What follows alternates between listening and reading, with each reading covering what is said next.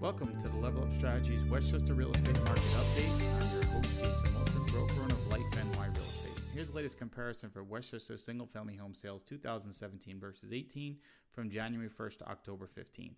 Units are down 4.1%. That's 4,908 homes that sold last year versus 4,707 homes that sold this year.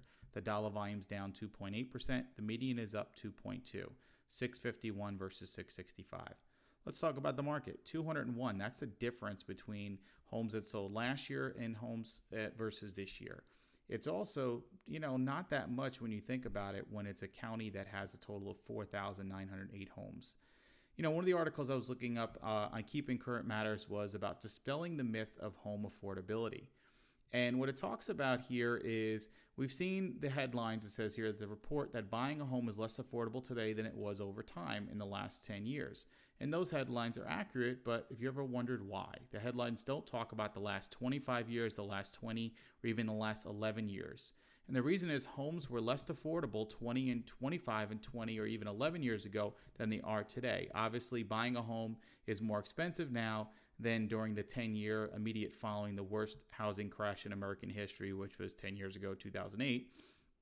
Over the past decade, the market was flooded with distressed properties, foreclosures, and short sales that were selling 10 to 50% of a discount.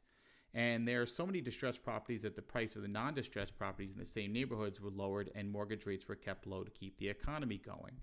So if you think about it, it was low prices, low mortgage rates equal, high affordability. So prices have since recovered and mortgage rates have increased as the economy has gained strength. And this will and continue to impact housing affordability moving forward. However, there's let's give affordability some historical content. So National Association of Realtors issues there's an affordability index each month.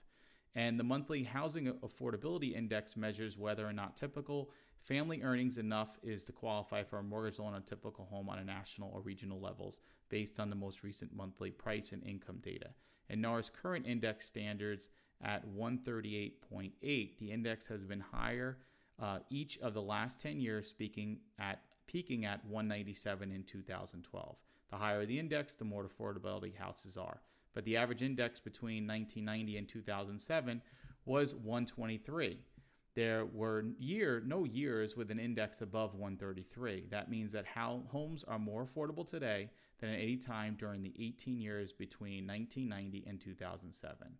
The bottom line, the article says, is with the home prices continue to appreciate and mortgage rates increasing, home affordability will likely continue to slide. However, this does not mean that buying a home is not an attainable goal in most markets, as it is less expensive today than during the 18-year stretch immediately preceding the housing bubble and crash.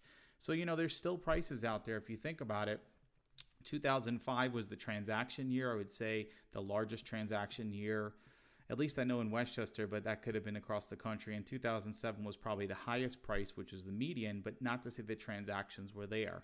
So if you still think about it, there are still some price houses that are out there that are almost to that level and some that haven't and some that have went past it.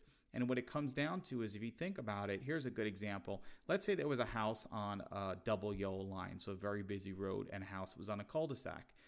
Back in those markets where subprime mortgages, everybody was getting loans, pretty much they are almost getting valued the same when they should have never been valued the same exact price. If you took house by house, one that was on a double yellow line, one that was on a cul-de-sac, and what happened was when the market took a turn, that one on the double yellow line depreciated more. And now there's a real gap between those two. And there should be a gap because it's really not the same thing. One that's on a double yellow line and one that kind of sits in a cul-de-sac that there's not cars driving past that house at high speeds. So you think about that. That is definitely a difference, and that's where people see this, wow, my house is down X. Well, location still comes into play when you really look at real estate. So that's really what I could say about that. When it comes to affordability, you think about affordability-wise, yes, the mortgage rates have gone up, but what else are these things that we pay for today that we didn't pay for in the past, I go back to before I was in real estate, I was in the cell phone industry, and, our kids didn't really start getting, or should I say, young kids didn't start really getting cell phones. And I'd say right around 9/11 is where you really started seeing in 2001, where I had seen as a vendor for Nextel and Sprint, where people were now getting cell phones for the younger kids, which they hadn't done in the past. And now you kind of see it more and more common where that was in the past. So think about that monthly payment. Think about cable. Think about Wi-Fi. Think about all these things that were, not part of standards. But I'd say probably Wi-Fi, internet, and as we spend more and more money to get more data and everything else, these are costs that we didn't have in the past. So when you look at affordability, you have to look at, okay, the house is X, but I'll go back to 2002. The interest rate I had bought a house was at 6.875 was the number back then. And right now I have a lower interest rate. Now, did I pay less for the property back then? Yes, but it was a different property. But I also paid higher interest. So you got to put it all in perspective.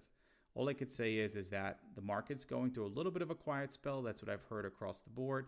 But there is still some pockets where there is very low inventory. So really talk to your local realtor. If you're listening to this outside the area, if it's in Westchester, just give us a call. All right, it's time to sign off. If you have any real estate questions, post your questions below or direct message me. Remember to visit us every Tuesday for our real estate market update presented by Life NY and Level Up Strategy. Thanks for listening. Enjoy the rest of your day.